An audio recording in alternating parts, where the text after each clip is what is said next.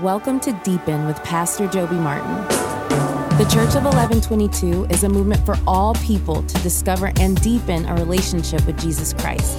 And we're praying this message helps you deepen your relationship with Him. Now let's dive in. All right, welcome back, everybody, and welcome to Pastor Michael Olson. Yay. On the Deepen Podcast. Hey, guys. Hey, here we all are. Yeah. Fantastic week 2 of the series. It's one of my favorite parts of the book of Philippians, although can you have a favorite part of a book like this? I don't know. Maybe not. Starts off, we covered the section there, the pericope, as you said. Very nice. Verse 3 to 11. So, man, he starts off, I thank my God in all my remembrance of you, always in every prayer of mine, making my prayer with joy. And it was a question that you posed to us, Pastor Joby, but I mean, who in your life stirs gratitude and joy in your prayer life? Well, the list is long. I don't think I did a very good job tonight of conveying the place the people of 1122 have in my heart. Mm-hmm. Even the people that I don't necessarily know that I know. You know what I mean? Mm-hmm. Mm-hmm. But I mean, and especially a little later when Paul says, it is right for me to feel this way, because, you know, sometimes I'm accused of only having like one feeling. Me too. By the way, I'm so glad Olson is here for this one. You did it. You did it on this purpose. Is like a freaking butterfly in a garden right here, just looking for places to land. You never do anything not on purpose. Oh, but lots of all the elders. I mean, I can name them all by name. Yeah. But when I think Petey, I just thank God for that man and what he's done in my life. A bunch of our staff folks. I mean, I don't know. The list goes on and on and on. And you know how, Michael, you know this because you're on stage all the time up there with me. People basically sit in the same place all the time too, and there are just these familiar faces every Thursday or Sunday at 1122. Like, so when I look out and I see Dr. Osher, right? I mean, just this giant of the faith, battling cancer, and when we get to learn the secret of being content in any situation, it's just him. That's that verse personified right there. Mm.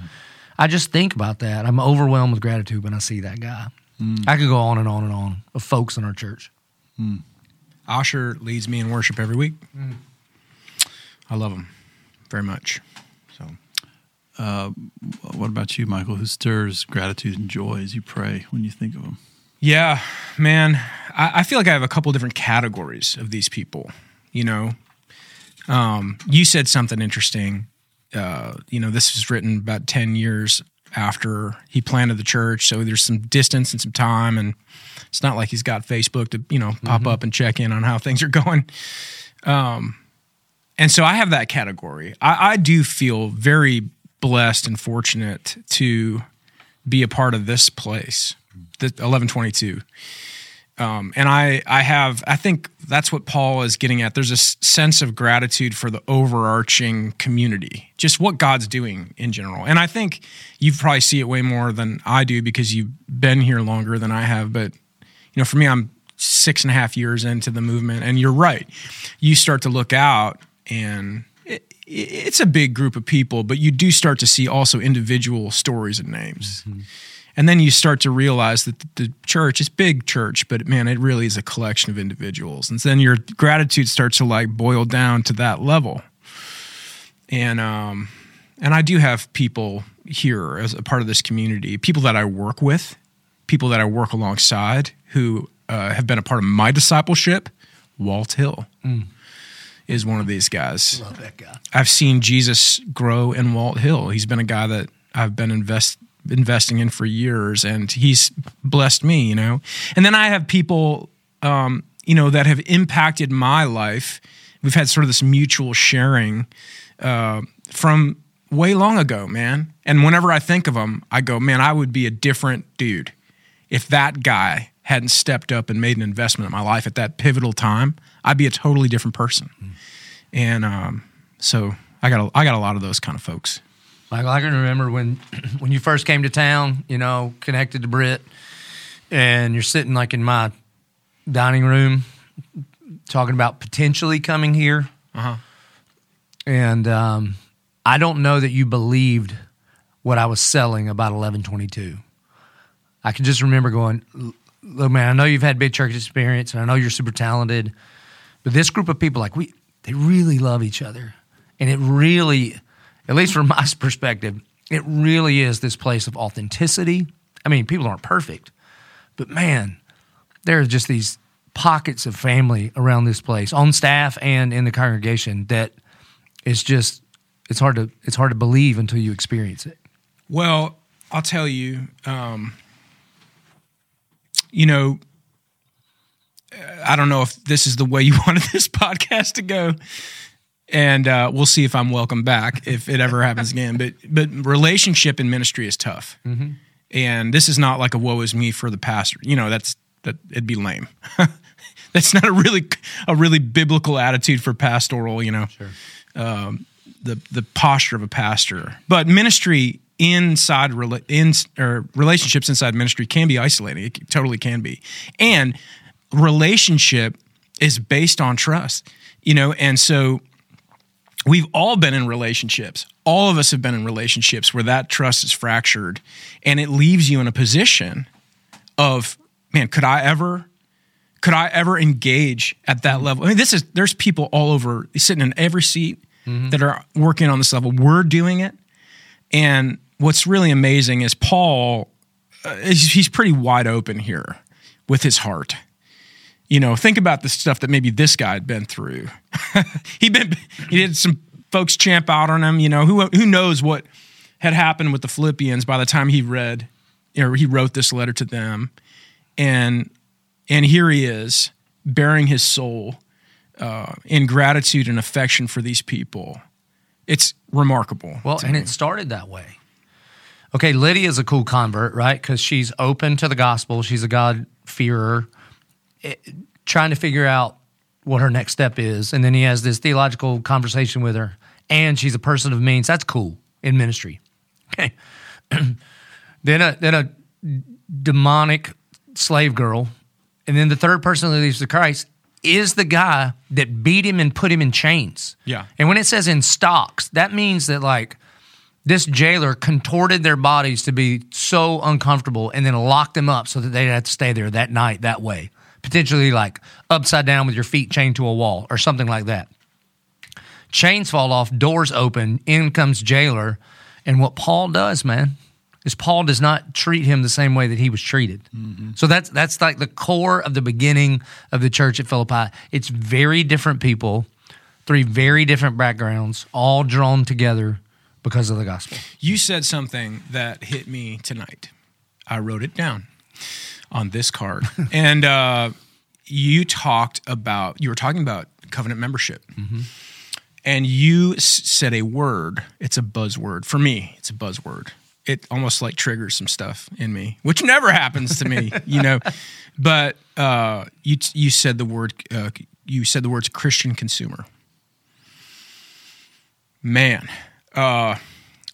within the life of the church, how easy is it to relegate your position to that inside the local church? Honestly, let's just be really honest. In church leadership culture, there was an epidemic there for a while of people that I knew in worship ministry that were serving 2 years or so, and then it got hard, and they just went somewhere else because it was, you know what I mean? And it's all rooted in this consumer mentality. Well, Paul he's demonstrating and calling people to something it's a completely different ethic. It's the ethic of self-sacrifice. There's virtually no consumerism other than like, I'm writing this letter to take up an offering. You know what I mean? But it's really for that. Even that is for their benefit. Yep. And when you said that, and then you called the people to engage in a non-consumeristic way. Right. Man, if you're going to be a part of this thing, jump in. This is not you call it a church service, but it's not a service for you. Correct. It's a service for the Lord. Correct. And this is a place for you to find your place of service to others in ministry here. And I thought that was awesome. And when you do, you'll never be bored and you'll never be confused. I love that part. Yeah, because listen, man, it'd be easy to be a consumer at our church, right? Yes. With the creative elements we have, and the music is good, and the room's real big, so you could just show up and hide and just be entertained by some sermons and try to not let it get on you and just feel like you've done a thing. Yeah. And I'm okay. There's a step for that in a person's progressive sanctification following the shepherd. Yep. But it's for a some designated point of time, but you can't just stay there forever.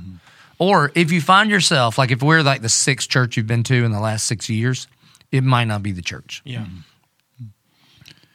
You say it's like a risk that we're willing to take, because if we wanted to eliminate it completely, we could make it really uncomfortable, right? Or Listen, really we could be as terrible as you want us to. exactly.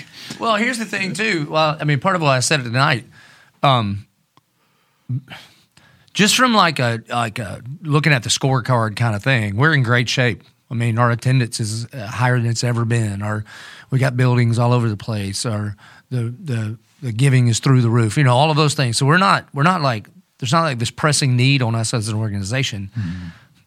I'm trying to communicate what Paul is trying to communicate to his people, because what was true from Paul to the church at Philippi is true today to the church of 1122. For sure. I am praying this for you. And if you are a Christian consumer as opposed to a covenant member, you are missing out completely on a life of discipleship. Yeah. There is no sola Christianity. It is a team, family, body of Christ sport. Does everybody know what's? Can you just? In the Reformation, there were yeah. some solas. Thank you. Like, I don't know all the Latin ones, but it was faith alone, grace alone, Scripture. Christ alone, Scripture alone. What's the last one? There's a fifth one. You said grace. Man, I faith. put you on the spot. Christ. I was just thinking about the Latin words. I got If distracted. Brett was here, he'd have it on spade. Sola fide. Yeah. Faith alone. Sola scriptura. Grace alone. Faith alone. Christ alone. What is the last one? I don't know. A bunch of pastors in here. Shame on us. Yeah, I feel terrible. So there's no sola Christianity, though. It's good. Oh, Soli Deo Gloria. The glory of God alone. There you go. We Boom. missed it. Unbelievable. What throws you off is that it's soli, because I think it's the grammatical thing. Anyway. So you said, I was listening to a podcast recently that I'm sure you listened to also, and the context was leadership, that leaders move from being I-focused to you-focused, like others-focused, And you mentioned like his prayer is you-focused. I'm praying for you versus thank you, God, that I am so great. Why is it so easy? That's convicting for me. Why is it so easy to be totally self-centered in prayer all the time? Well, there's even a difference, though. Like, dear God, I need help. Okay, that's about me. But that traditional prayer was, thank you, God, that I am. Whoa. You want to talk about a me-centric prayer as opposed to a theocentric prayer. There's no problem with give us this day our daily bread. God, I need help. Because that's still like, God, I need you to help me. But the prayer that starts with, God, I thank you for me, that is a scary. So it's just cool to see, especially in Philippians, in the order of the first three major salvations in Philippi, that now when Paul thinks about them, he's thanking God for them instead of thanking God for himself. There's been because what you pray will reveal what is important in your heart, Yeah. It comes a lot, I think, from we're just baked in this self-actualization kind of culture, and we even apply that spiritually of like, I need to achieve some sort of level, and so as I'm praying, I'm like, I want to advance some sort of thing that's going on in me. I want to pray to advance my sanctification, which is, I guess, not a bad desire, but... Yeah, I actually thought about when you asked the question, I think one of the greatest resources we have in terms of modeling a life of prayer is the Psalms. So pray through the Psalms. There's a lot of I prayers in the Psalms, but they're all to the characteristic of desperation. Yeah, you know what I mean? Like 51 or whatever. You know, it's just that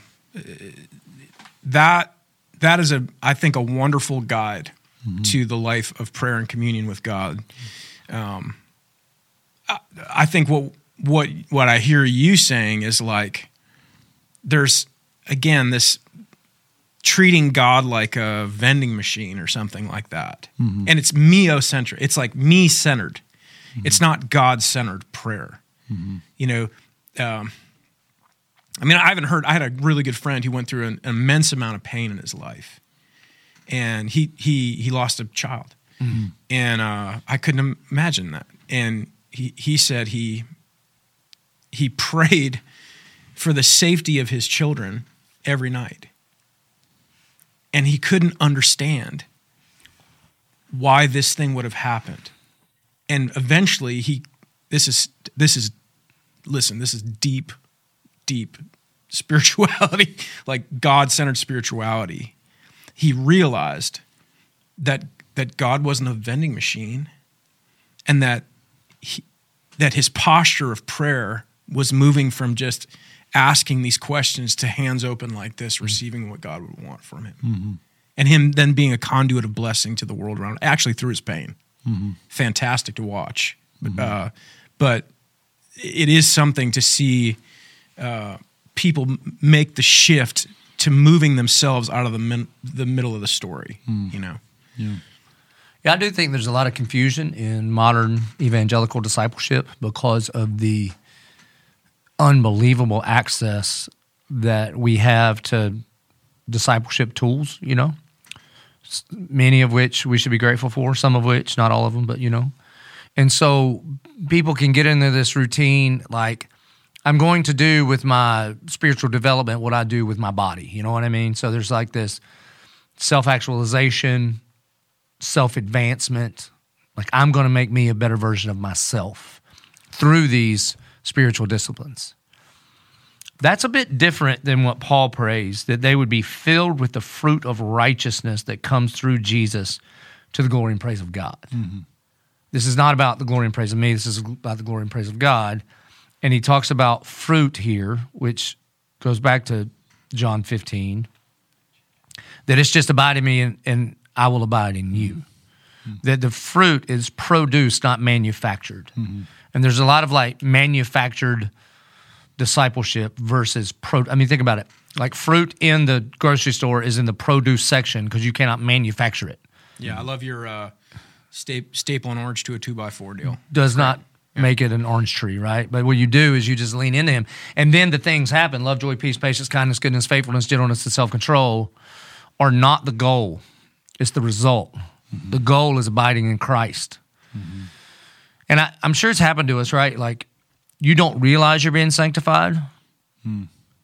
Because if you, think about this, if you try to work on patience, you can't, how do you, isn't that the most impatient thing to try to be patient, right? So your only hope is to abide in him, and then he creates a thing through him, through you that buds out depending on the right season, and you're like, oh my goodness, look, he is at work in me. Do you think the reason why we have a tendency towards those...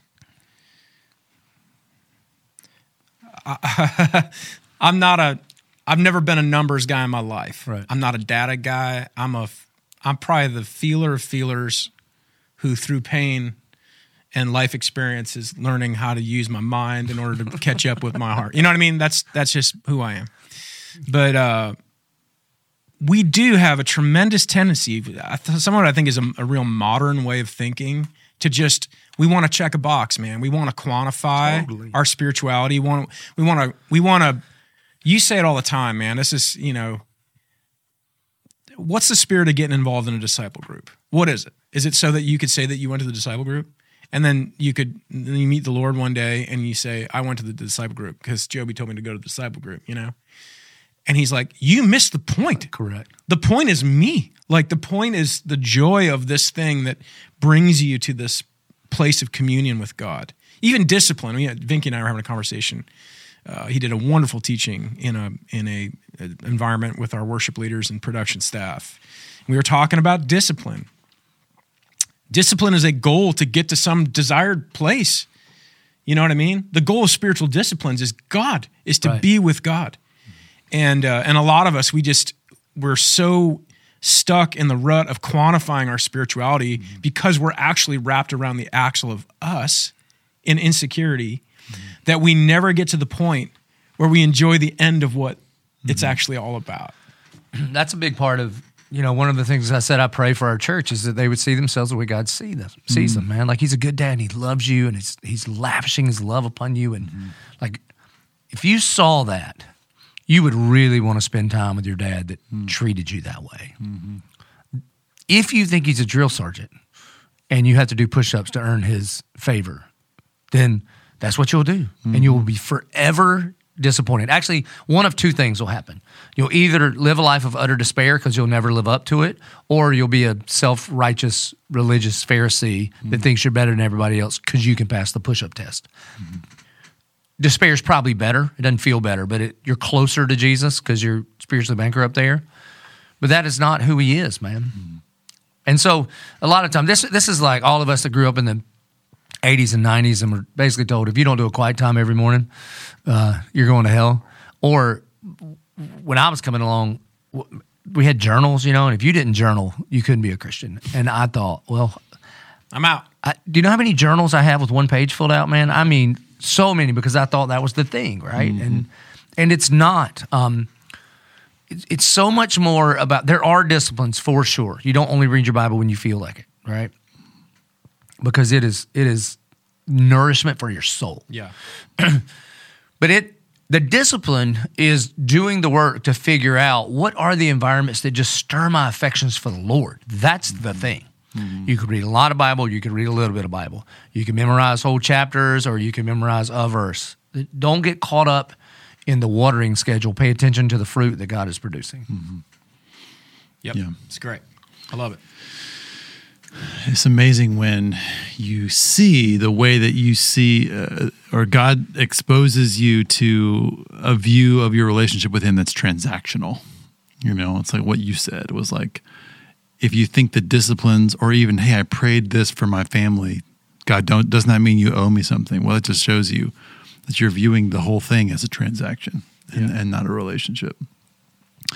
I want to talk a little bit about this aspect of community. A big focus of what you shared, Pastor Joby, was about community with other believers.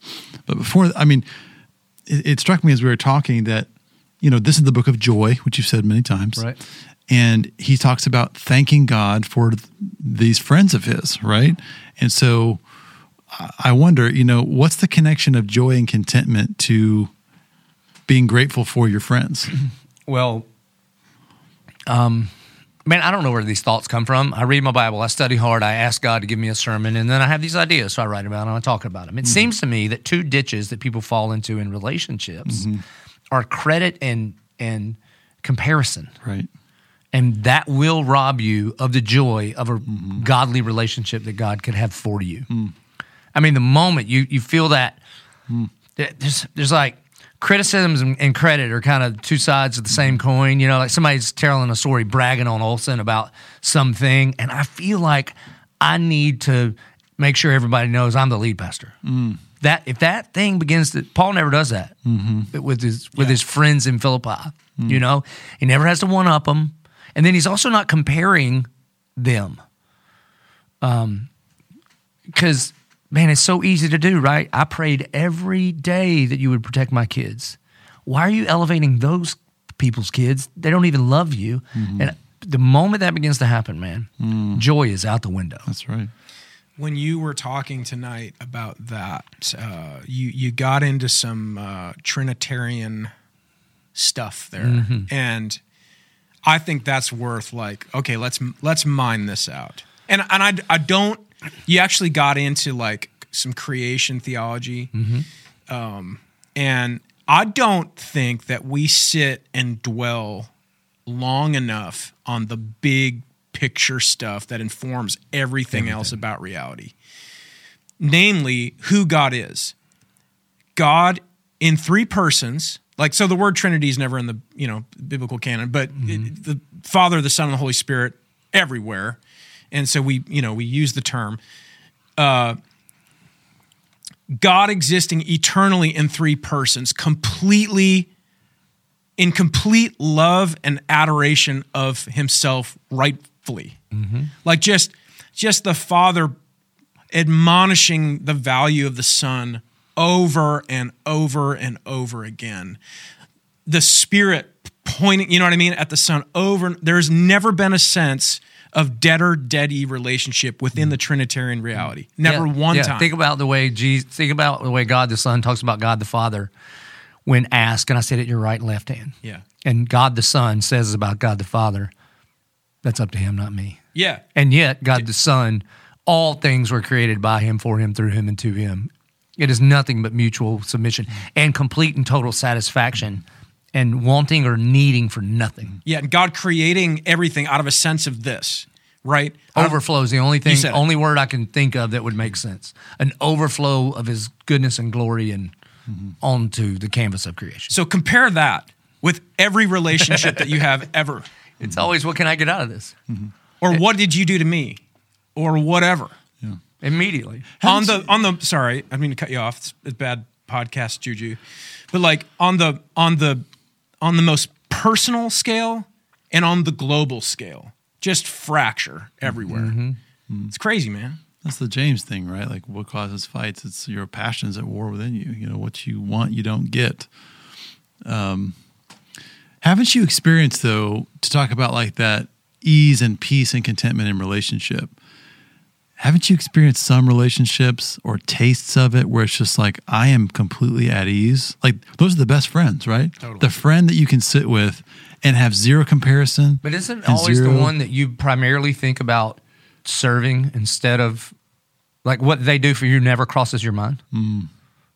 Like, your posture is not comparison. Like, when a good thing happens to them, you genuinely rejoice for them, just for the sake of it. Versus saying, well, what about me? Yeah. And that's the kind of relationship that God invites us to. I mean, I love what you said. You know, when you're talking about your prayers again, God's not mad at you, you know? And if you can sit with God in that way, where it's like, I have peace with God, Romans 5:1, because we've been justified by faith, we have peace with God. And we can sit in that space of absolute comfort with each other. That's abiding, bro. And if that doesn't stir up gratitude and worship and like all the things, you know. Well, you got there. So in the sermon, you got there. You talked about that Trinitarian oneness. You know, this sense of God pouring admiration and love and affection, and then you got to John, and you talked about John 15. And this idea, it's so scandalous. It's crazy. It makes no sense. Right. As the Father has loved me, so have I loved you. What? And then he says, and in 17 he prays, and I want you all to be one, like I am one with the Father. Like our friendship, our gospel partnership, should be as close and as unified as God the Son is to God the Father. Yeah, that's you're like, hold on. Yeah. No wonder the Pharisees said he was blasphemous. Because it was beyond the category of what they could ever imagine. And I want you to stay there. I want you to like just dwell there. I don't want you to like get a sense of it and then check out and go to some other reality where you're still free. I want you to live there. That's otherworldly to me. So now, all right, so let's get real personal, right? So we go home tonight. Our wives will probably all be asleep. Tomorrow morning when they wake up? Actually, I forgot we were doing this, and I texted my wife and said, babe, I forgot we're doing this. So we'll see. That's great. So now when you get a verse like, so husbands, love your wife as Christ loved the church and gave himself up for her. This is way more now than taking out the trash and saying the prayers. This is, as the Father has loved me, and I have loved you, so love one another. I've been doing some weddings, and my favorite part is the counsel. I do counseling too, and I love it. and I had this really sweet couple who they've been married just a little bit. I hope they're not. I don't know if they're listening, but they know who they are, and I'm not saying names to protect the whatever. But they're going through some hard stuff, man. Just interpersonal hard stuff, whatever. And it just like they're not relating to each other easily. Let's say, not like my wife and me, And she said, "Is it supposed to be this hard?" And I go, "Yes, yes. It's death. It is. It's the most wonderful death. You are this lovely person that you said, I want to spend it's this all. There's flowers and music and just all this stuff, and it is an invitation to die. It's like." You know what I mean? It is a lot like a funeral if you think about it. I think that there's some people that just get lucky, just kind of contractually, their personalities line up. Okay, but I do think that just sort of stays on a surface. And then there's some folks that realize that one of the most sanctifying things God is going to use in their life is this person they promised they would lay down their life for, like Christ laid down his life for us. And then it's now you're not looking for tranquility. You're looking, think about this, man, that I'm going to present Gretchen washed in the word to the Lord as Christ presents the bride. Okay, that's different than I read the 5 love languages and I know how to wash the dishes at the right time, so we have good Saturdays. We're not talking about the same thing anymore, man. Yeah, right. We're talking about big leagues. Well, later Paul's going to talk about suffering for the sake of the gospel. That ain't just mission trips, man. That's like I am going my attitude, Philippians 2, towards my wife should be the same as Christ's attitude towards me, who went to the cross. Mm-hmm. What's hilarious about the whole marriage thing is even if you do, the cards get dealt right. And the personalities, it's little friction. You're going to have kids. Yeah, that's what I was about to say. And it's going to be over anyway. It's over. It's another level. You know what I mean? Introduce additional humans to the equation. Man. That'll make it easier. Yeah, right. Oh, and then what makes you crazy about your children is what drives you insane is all the parts they got from you. Yeah, right. It is. Where in the world did you get that trait I have from? Spawned. Who does that sound like? Oh my gosh. Well, Paul, should we stop and pray? We should stop and pray. Pray for our wives, honestly. Yeah, no doubt. He says, it is right that I feel this way about you. This is one of the most, you mentioned, it's one of the most affectionate sections of Paul talking about how he feels. Correct. He's very affectionate towards Timothy. He says, I remember you with 2 years and all this kind of stuff. Who was with him in all this? Yes. And it's right that I feel this way. And you kind of touched on it just a minute ago, but what is it about our Christian connection that opens the door for that kind of affection? And part B would be, why does it seem like so few people live with those kind of relationships? Because we are image bearers of God. We were created in his image. We reflect who he is. So the real thing that'll blow your mind is he feels that way about you, and he would say, and it's right for me to feel that way about you because I have you in my heart. Like, for God so loved the world is so familiar that we forget. Like, he would love you enough and demonstrate his love that he would send his son, shed the blood of his son. He would be pleased to crush him for his own glory. And when he looks at you, like whatever the best feeling you've ever had for your child, it pales in comparison to the way God loves his kids. You mentioned the question that I sent you in the sermon, which I've been thinking about it. That's what led me to the John 15, John 17 thing, so thanks for that. Well, whatever. I was just reading through the text. And yeah, that's a good observation. I have one more question, though. Oh, good. Do you think Paul pre-road to Damascus doesn't hit me as a very affectionate man? I concur. Like, there's some fruit that's born in this guy. Rewind. go back to the last episode, law and terror, right? Law and terror, law and terror. Yeah. Grace and peace. There's some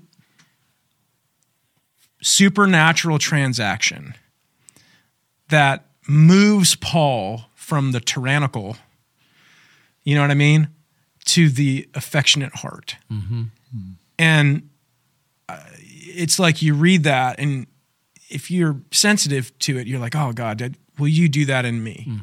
Will you move me away from this harsh, sometimes I talk to guys, that are super career oriented, and they're really, really, I had some drive in me in previous days too, but and something happens in their life. God does stuff, and sometimes it's pain and all this kind of stuff, but their priorities shift.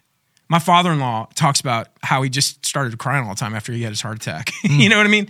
Like, there's just some fruit that's born in him through these God encounters, and it brings a sense of sensitivity and tenderness, God tenderness, I think, into the human spirit. And I need that.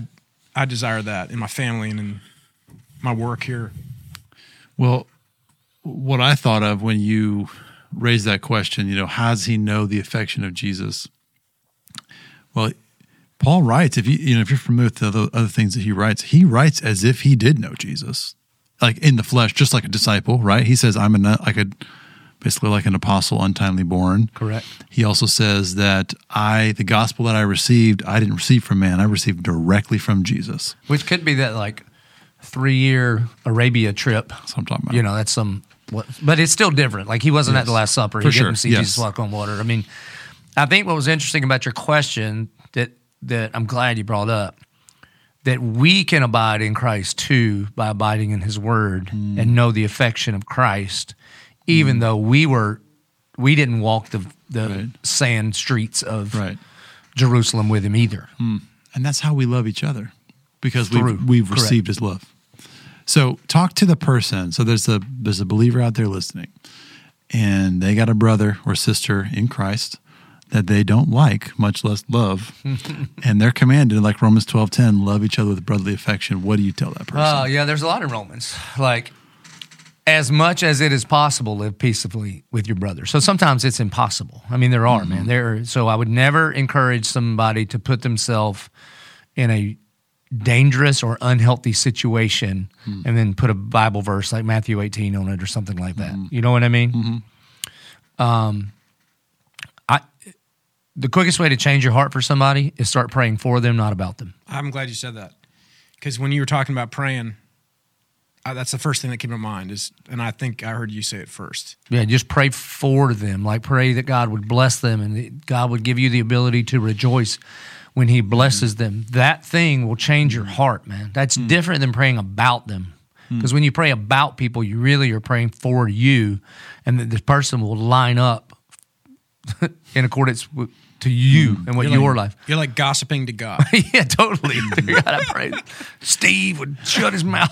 It goes back to the other thing we were talking about earlier about wanting God to give us our vending machine prayer request, right? Because if we're only praying that God changes somebody else so that we'll feel better, then we're the center, right? We're saying, God, this person is annoying to me, so would you change them so that I don't have to be annoyed anymore? Yeah. Not that I would actually be in. And think about the fruit. We talked about being filled with the fruit of righteousness, all right? So Galatians says, the fruit of the Spirit is love, joy, peace, patience, kindness, goodness, faithfulness, gentleness, and self-control. You know what's not on the list?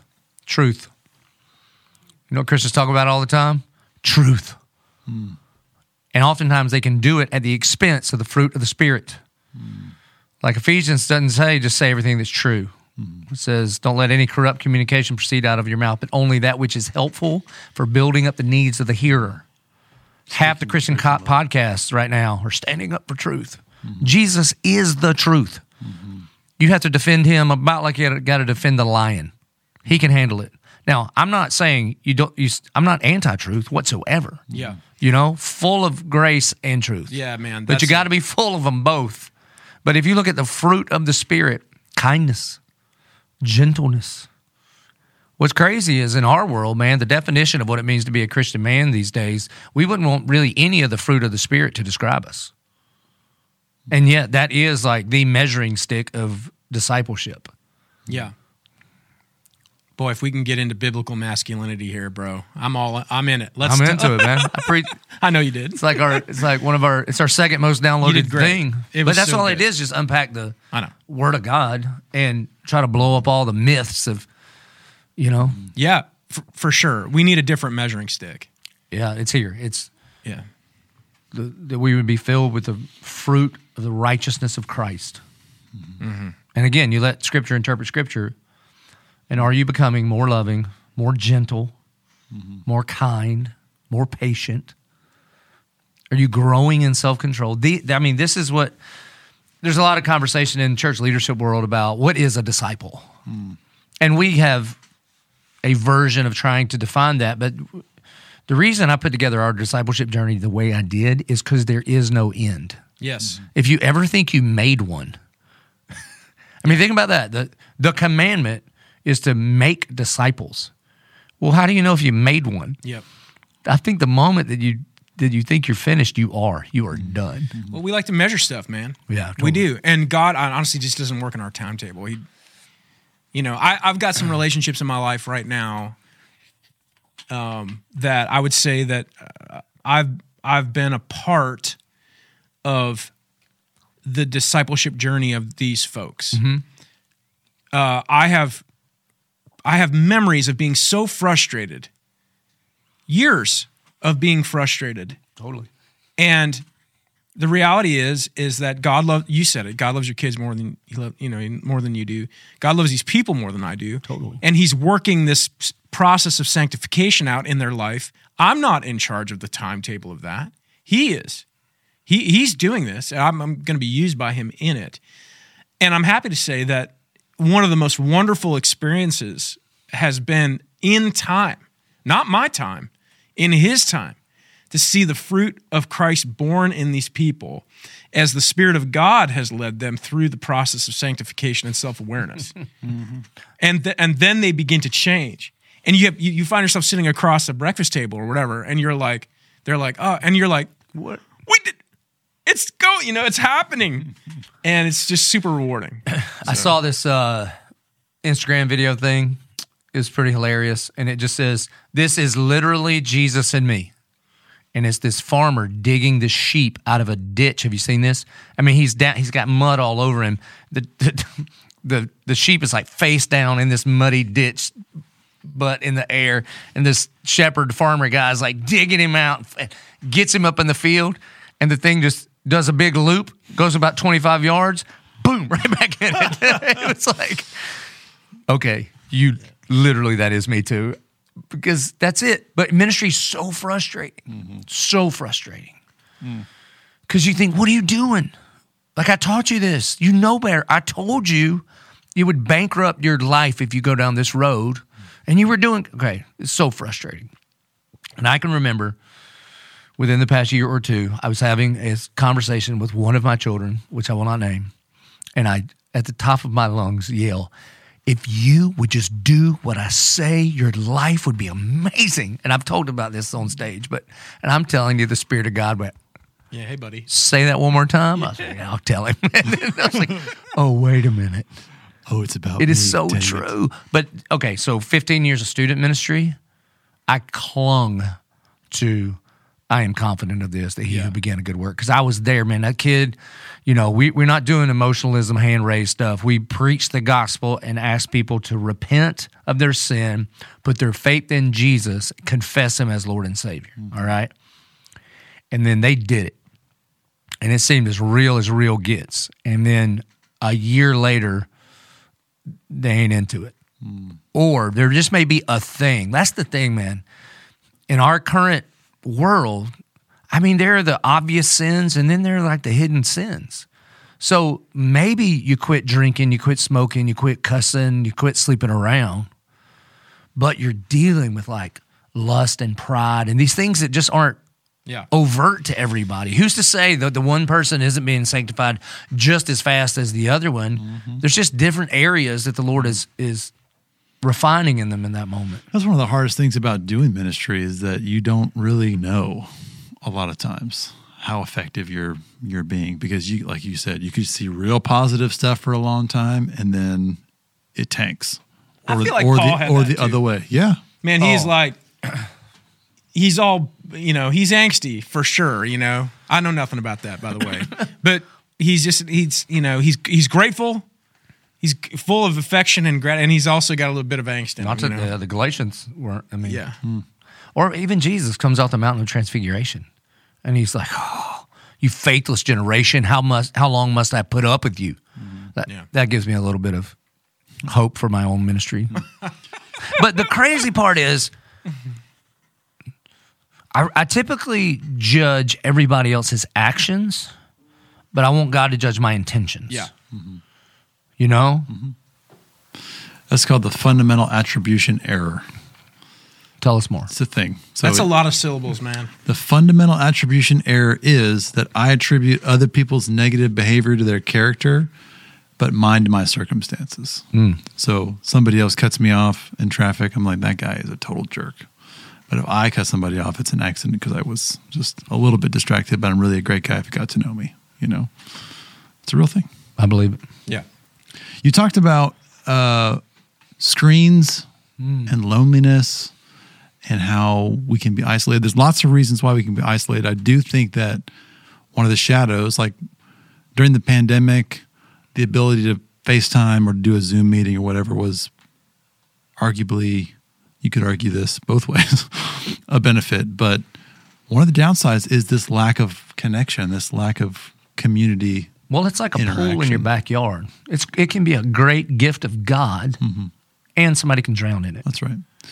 So how do you personally, so you have social media, you're connected with other folks, and you use it you want to use it as a tool, I know, but how do you handle that tool to not disconnect you or to create that sense of isolation in you or your family or for your kids or whatever? I mean, we do a little of hopefully every family's got some kind of rhythm, like don't bring your phone to the table, or there's just some of those kinds of things. We're the first generation to ever have to navigate this. Yep. And you got to be a little careful, right? Like, you can be extreme in either way, and I think you're in trouble. I mean, the kids that we are raising, some people are like, nope, no screens for you ever. They're going to be in a major disadvantage. Like currently, you can't apply for a college without some kind of screen. So, and if you can't navigate those kind of things, it would be like not allowing your children to ever drive a car because it was, cars weren't in the Bible. And then the other extreme would be to just go with the flow, man. I think times of fasting is very wise. I think this is where a band of brothers helps. Like, is there somebody in your life that can point out to you? I think you're looking at that too much, Gretchen she did it years and years ago. She just had it. She was wise enough to sense that when she spent too much time on things like Pinterest and particularly Instagram, those two, the comparison trap got her every time, and she could physically feel herself feel different. So she just got off all that stuff. That takes a lot of wisdom and self-control. If you don't have that, maybe there's somebody in your life that could look and see, and that you're inviting them into it. My mind, my emotional makeup, and my personality does not bode well with social media. I haven't been on it for 3 years. This is very funny. So I'm blissfully unaware of many things. I could, we make fun of the Amish a lot. Not me. I don't make, and you don't make. Allegedly. I'm not going to allegedly. But I find myself comparing myself to the Amish quite a bit. I might have a hat, I don't know. I'm churning butter. I legitimately made butter the other day. That's did? not a joke. I made my own butter. That does not surprise me. Anyway, all this to say, I do feel like a funny thing is happening in our world. My son, Brody, who I just so proud of him. He's so great. He's 14. He's going to be 14 in a couple weeks. And we are on the conservative side at our house, and your kids are older than mine, so we can learn from you, But we got him like an Apple Watch, and now I'm realizing that there's a whole world that my kids are growing up in that I didn't grow up in. And I need the means of communication to communicate to them. Yep. Today or yesterday, I sent my son a hilarious text. He's not supposed to look, I don't know if he's not have his watch on school or if it's on some mode or something. I don't know, whatever. But we love basketball. We love basketball together, and we watch games together and stuff. And I found out that Kevin Durant got traded to the Nets. So I found it out. He's in school. I take up my phone and I text him. I say, KD got traded to the Suns. Don't look at your watch in school. Smiley face. And I'm realizing that maybe I need to engage a little bit more in social media to have a sense of connection with my boys, to redeem it. Yeah. And pull them into relationship with me through it. Yep. You know what I mean? And that's a new thing for me. It is neat when you reach a level. My kid's 17, and he will send me the funniest, the things. Like, he just sends me the things that are so funny. And the other thing that's interesting, so you ask about social media. So I hope this doesn't burst people's bubble that listen and stuff. I don't run my social media. Right. I know, right? That wasn't you that gave me a thumbs up on my post? Well, I do that. If I may go through and like a thing, but I'm not filming me preaching and then deciding which clips of me preaching go. We have a team of people that just, everybody's got their job to proclaim the gospel, to push forward the gospel. And one of the ways we do it is through social media and stuff. And so what's funny is I don't keep up with any of those things. And then JP's friends, or maybe it was Reagan's friends, one of my kids' friends were like, I was there, they were like, your dad is YouTube famous. You know what I mean? But I'm not a self-promoter. I don't do those things. Praise God. I think we should use these things as a tool for the proclamation of the gospel. I mean, one of the quickest ways, man, if you find yourself counting likes and those kinds of things, that's probably sign number one. You're moving away towards Jesus and towards self-centeredness as opposed to self-sacrifice. Yeah. And so pay very close attention to that. My wife is brilliant. She has a sales job. For sure. And she's brilliant at it. And she's got a way of doing it really authentically. I've heard. I don't even know. And people will come up to me and say, "Your kids, man," like whatever. And I'm like, "What?" That it's all true. Whatever. It's a funny phenomenon, man. Yeah. The way people get information, and it's a riot. They know more about you than you. I don't. Yeah. It's weird. But the two things I talked about specifically in regards to relationships that you got to pay close attention to. If you are on your phone all the time when you are with people, that's a major red flag. The enemy is chipping away at your ability to connect with other human beings in a face-to-face way. And instead, he's giving you a counterfeit, and you think it's going to be okay, but it's not going to be okay. Your Instagram is not going to help you when your life falls apart. Okay? Yeah. So then on the other end of it too, is if you are in times not of isolation, but solitude, and the difference is purpose. And if you can't get on your phone so that you can hear from God, then you better pay close attention to that. Yeah. If you got that little angsty feeling that you walked into a room without your phone, you should pay attention to that. There should be times where you detether and go breathe non-air conditioned air and just be reminded of what the world sounds like. One of my favorite things about hunting is watching the world wake up. Yep. There's a time, like birds are not chirping. And then it gets about what we call gray light. It's about 25 minutes before sunrise. And then the first one fires off. And it like wakes a bunch of the other ones up. Well, you can't hear that if you got your music playing in your ears nonstop. And there's something about that if you don't know how to get away from people, you don't know how to be with people. Yeah. I heard a quote recently that attention is the most precious commodity these days, as evidenced by the trillions of dollars that are spent on the advertisements on that thing. Yeah, no you know doubt. what I mean? And so that is something to be aware of, but also a tremendous opportunity. If you can give your attention to people, my kids, undivided attention to them, you're giving them something incredibly precious. Yeah. Being present to them. I mean, how many times have I come home and been just like so spent that I'm there, but I'm not there? So I was aggravated by a friend of mine relatively recently, and I was like, hey, man, you're on your phone too much. And when you're with me, you're on your phone nonstop. Every time I look at you, you're looking at your phone. And they're like, no, I'm not. You are. I'm like, okay. So I just started taking a picture of him every time. Just Send it to him. No, I kept them. And I was like, bro, you've been on your phone. And he was like, I have not. And I just sent it like, airdrop, 17 pictures, different ones too, like within the hour and a half ride, you know? I'm like, bro, you don't even realize it. Because that's what it does. I mean, these people have figured out the algorithms that makes the dopamine hit so that you just keep coming back. I mean, it's a thing, man. I used to play drums for a living. And in the environment that I was playing drums, I had in-ear monitors in all the time. And, we'd do rehearsals and we'd go these tours, and it'd always be, you show up and put these monitors in, you're dialing in your monitor mix and you're talking to the monitor engineer. And I was probably like 4 years in. And I had realized that I hadn't actually heard what the drums sound like without the things in my ears. And someone asked me to go check something or whatever. And I went in and I grabbed a drum and I didn't have my ears in. And I started playing. I'm like, these things are loud.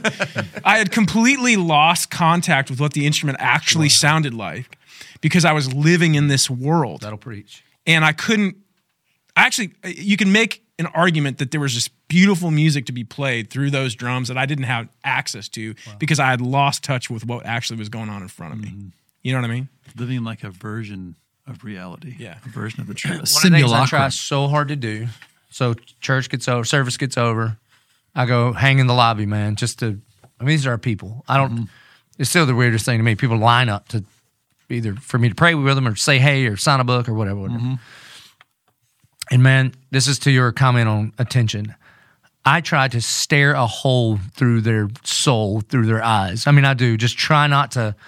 And man, my peripheral vision, I can see everything going on over there, and every muscle in my neck just wants to twitch to look at that, Mm-hmm. Squirrel. And I just want to be like, you have my undivided attention, you know? Yeah.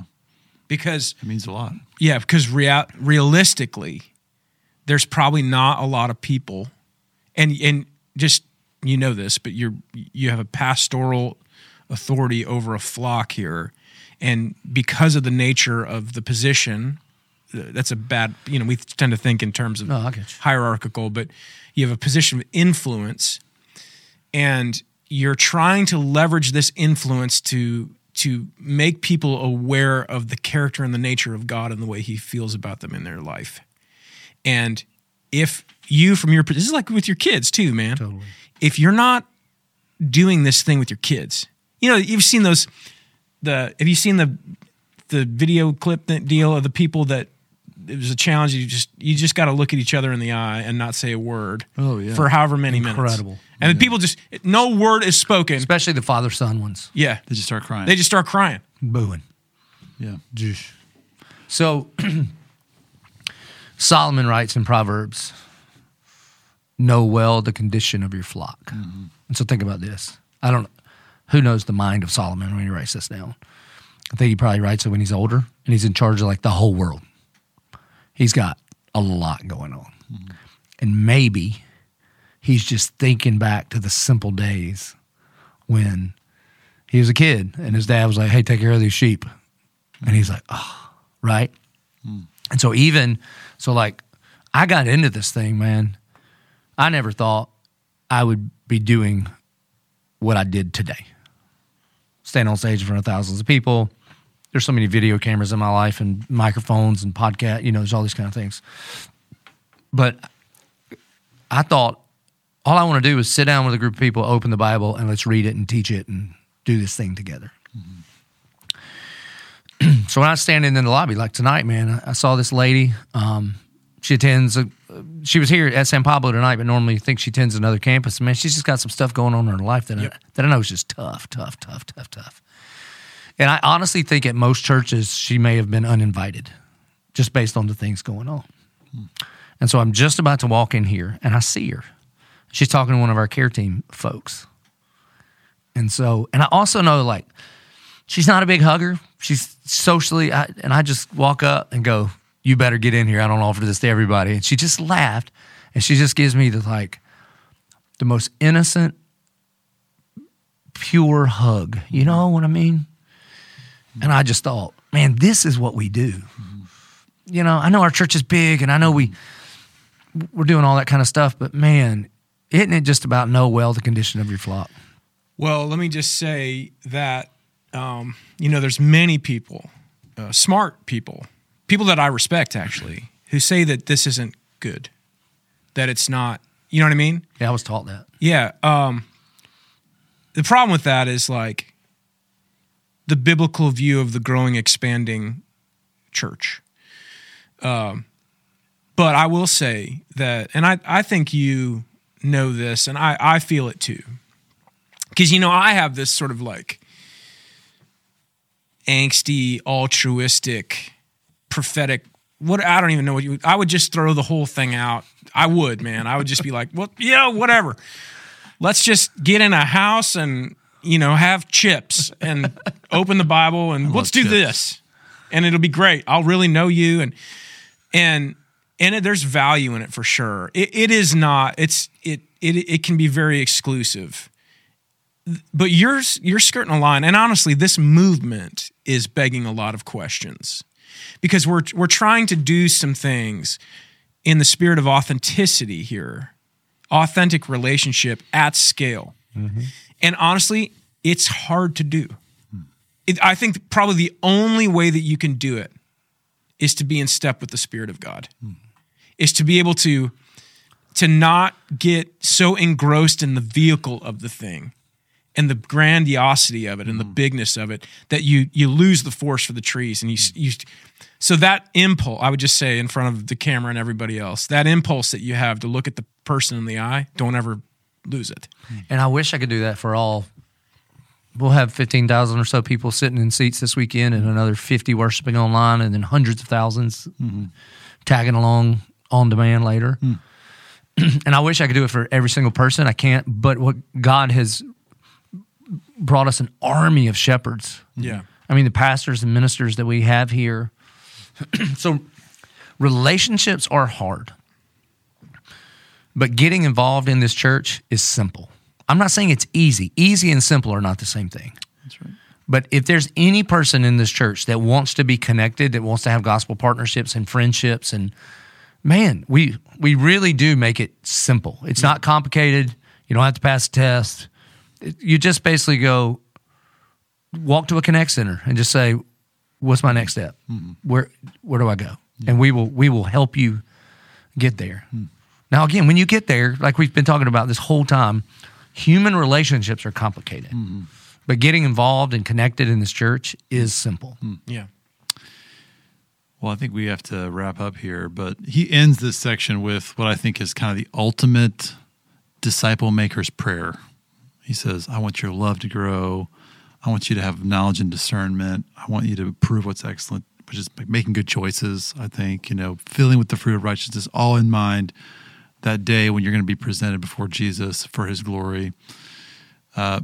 Would you close, Pastor Joby, with just thoughts of what that would look like for that prayer to be answered for the Church of 1122? Sure thing. Let's pray.